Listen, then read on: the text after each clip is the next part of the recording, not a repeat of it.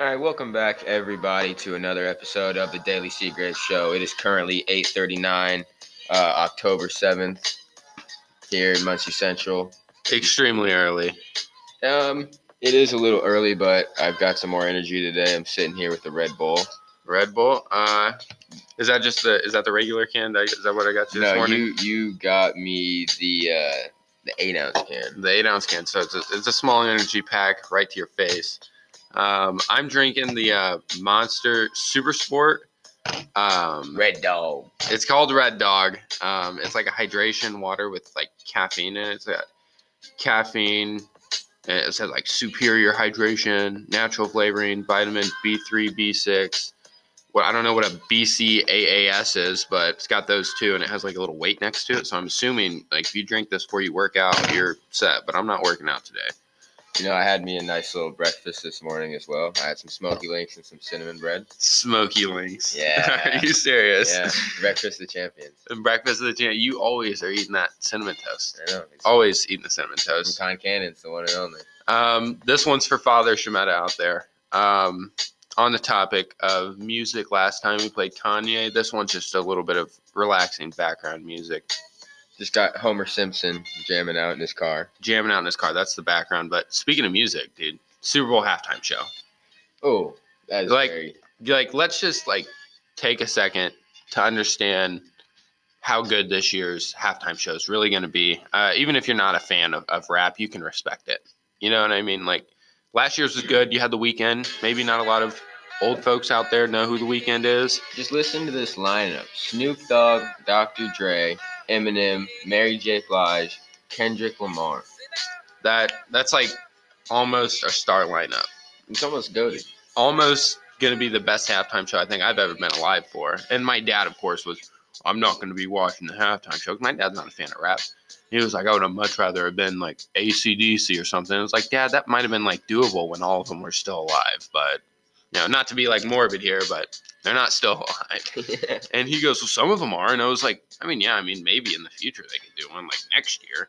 But I doubt that they're going to be able to do too many of them. I heard like one of their band members, by the way, is like going deaf from doing so many like loud shows, rock, like show, dude. I believe it. I already feel like I'm going deaf from listening to all this music. Okay, the topic of today's podcast is going to be the economic collapses in the United States history. There are three massive ones. Two of the most known are the Great Depression and the Great Recession. I'm sure you've heard of both. And the one we are now currently living through, COVID-19. We are going to get into when, how, why these things happened. Were they preventable? Were they predictable? In my opinion, I believe so. I think they were pretty predictable a bubble can only get so big till it bursts. Yep. And we are going to get into our last subject is donut economics, and we will wrap everything up there. Starting off with the Great Depression, just want to say it started in October of 1929. I mean, things definitely did lead up to it. We'll get in that in a second, but that's the main date that we can really take away, October 1929. It ended at the start of World War II due to the government giving people a meaning to work, I guess, to make money, big economic growth. Our soldiers needed stuff. Positions needed to be filled. Oh, yeah. Factory jobs were thriving. But what caused, everyone blames the stock market crash with the Great Depression, which is, I guess understandable. But I think when every Great Recession that we've had, everything tends to crash at least once.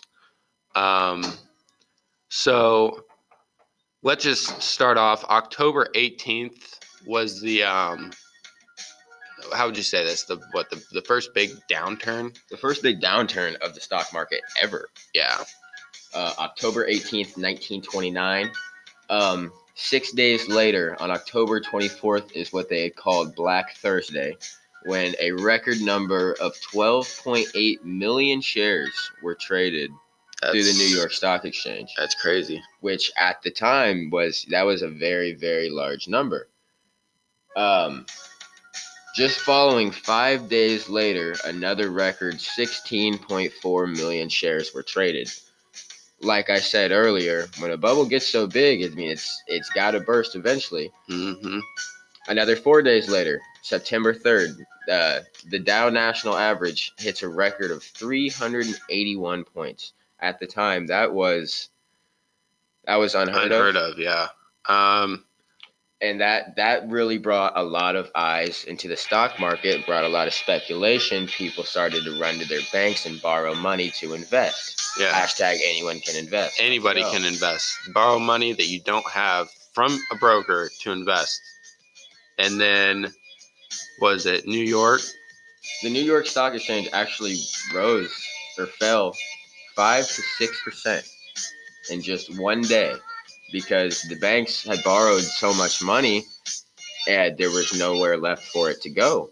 And then where people really ran into trouble is the banks. Actually, what money people had in the banks were seeing this big uprise in the market, taking people's money. Get this, taking people's money and investing it themselves. And then that's problematic for many reasons. But when the market crashed and you lost all your money, you're like, oh, I got that money in the bank. Wrong. The people from the banks took your money and was like, let's invest it so we can make money off their money. But in reality, they lost your money on top of the money you already lost in the market. Okay. So what really had a major impact on the Great Depression even starting, like I said, people blame the stock market, but I think stock market crashes in most of our recessions or downturns, if you will, is drought, overproduction, bank failure, stock speculation, and consumer debt.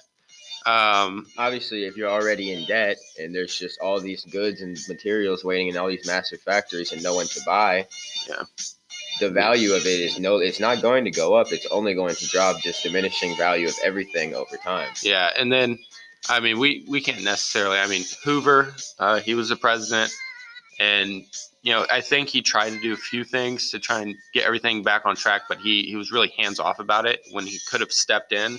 When we talk about can the government really affect these downturns, and they really can. We'll get into that more with COVID because it really helped during COVID. The key ingredient they were missing during all of this is called regulation. Regulations, definitely. At the time, all these new ideas, and it was all so new. They never thought of the possible outcomes or the possible bad outcomes, and there was no way to regulate the market or the banks. Couldn't regulate the banks spending your money in the bank. I still can't get over that. And then we get, was it Roosevelt came along with the New Deals? Yes. And that is a huge thing that helped everybody out that was struggling financially through this whole depression. What Roosevelt did for everyone during this time, everyone, no wonder he got elected. You know what I mean? He was talking all this big game, came in, actually showed out.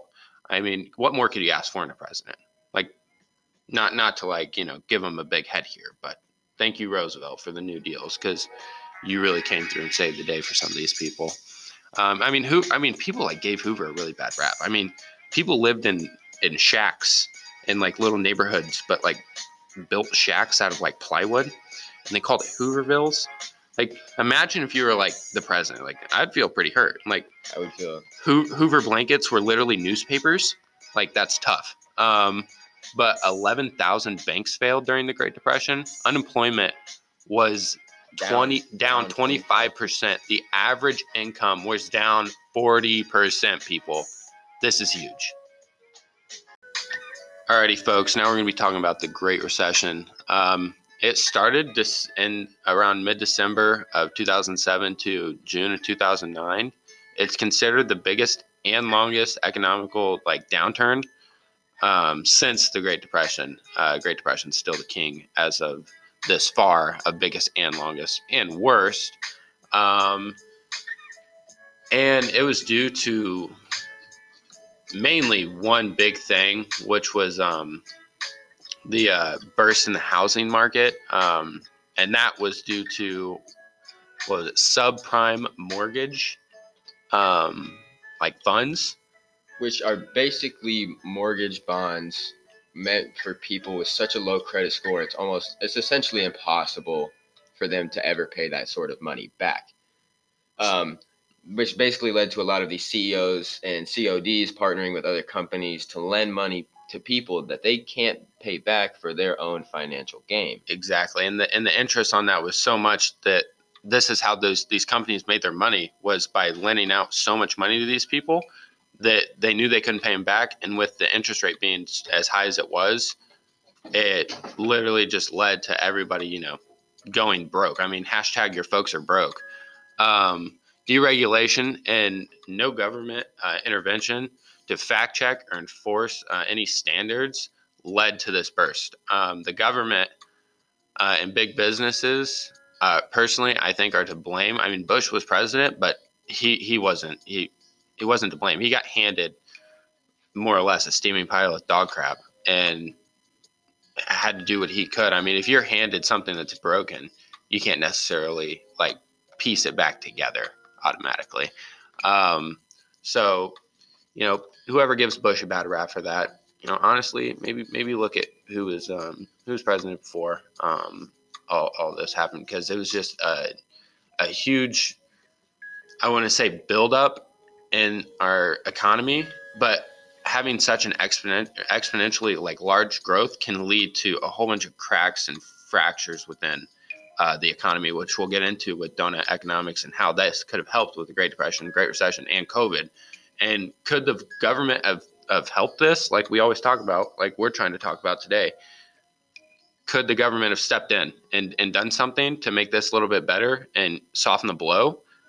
Yes. But the thing is, the government, again, was pretty hands-off with this whole thing and didn't really try and get involved because, we watched, what was that TED Talk in class, or that video in class, and there's some government people that just turned a blind eye to it, and they're like, "Oh, it's not happening," because they were making money off of it too. It's almost impossible to say that that you couldn't see it right in front of your eyes, because as the housing market was starting to boom, and people were going to take out all these loans and investing in the stock market, literally putting large portions of their life savings into the stock market. As the housing market began to grow and prices for everything began to skyrocket and people could no longer afford, it was almost certain that at some point it was going to collapse. Yeah, and like we were talking about, like, is it predictable? With the Great Depression, you could see that, honestly, that was predictable. You could see the booming that was happening, but with every huge exponential growth, like I talk about, there's hairline fractures within the economy, and too many of those will collapse it. And along with the Great Recession, everything's booming, everything's going great. No, like, if you keep growing exponentially, say you build a house or a huge structure like in Florida, the one that collapsed, and the concrete base has fractures in it, if your base isn't strong enough to hold up what you're building, it's going to collapse. If you've already went to the bank and let's say you take out a loan for $10,000 and you plan to invest all of that in the stock market, interestingly enough, at this time, October 9th, 2007, the Dow Jones Industrial Average exceeded 14,000 points for the first time ever. That's big news. That gets people excited. That makes people want to invest. Everybody wants it. Over the course of the next 18 months, the Dow lost half of its value, falling to 6,500 points. That's enough to make almost anyone go broke. Alrighty, ladies and gentlemen, today we're going to be talking about, well, we have talked about already, all of these economical downfalls, and the one we're living through currently right now, COVID-19. Everybody hates it. Nobody likes it. Why would you like it? But the one, how this differs from kind of the rest, in its own, I guess, unique way, you could say, is it wasn't necessarily a downfall due to a stock market crash or there anything. wasn't any bubble that was bursted, so to speak. Like there was nothing that really could have prepared anybody for what happened. It's a virus. I mean, people were getting sick. People shifted their thoughts away from the money standpoint. People lost jobs. I mean, it's all due to this virus that unfortunately came about, but people kind of shifted their ideas from their day-to-day life to just getting through every single day alive. You know what I mean? So I think a big role that plays in with what we're going through right now is, like I said, many people lost jobs, and the government was forced to have to support these people. And nothing's free. No, nothing's free We at know all. that this money comes from somewhere, and we have to pay it back somehow. Yep. That would probably explain the reason for high gas prices right now, high everything right now. Yeah, because people for a long time. I mean, for a long period of time, people were just out of work. You know what I mean? People were just at home, Non-essential. You couldn't do anything. Yeah, you just stay at home. I mean, fortunately, my mom that works, my dad doesn't work. Her job, Nestle apparently is looked at as essential. I don't know how essential chocolate milk is, but they were looked at as essential, and that was very fortunate for us. I'm very glad they were. My brother still had his job because he works there with my mom as well. And I'm sure it's something that we can all kind of relate to.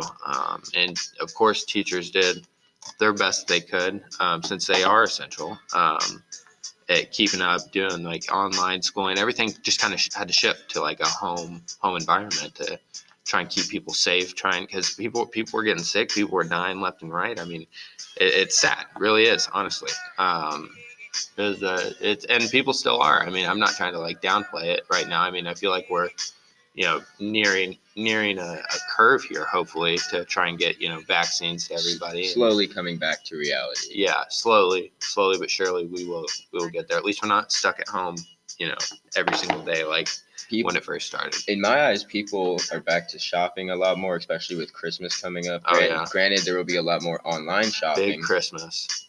But I think I'm seeing a lot more people going back and spending their money how they used to. Yep. And as these jobs, I mean, we have now that things are getting back to normal, big surplus of jobs. I mean, literally drive anywhere in Muncie, and I guarantee you'll see a hiring sign, unless it's maybe a law firm or something huge. But any fast food, any food industry that you want to go to, whether they need just a busser or up to a manager, people need help everywhere. So I think the jobs are out there. People are slowly getting back how it was. But I think that's one of our key steps in getting through all of this is I think people need to get back to work. People need to want to have a reason to work, a reason to wake up in the morning and want to provide themselves with something.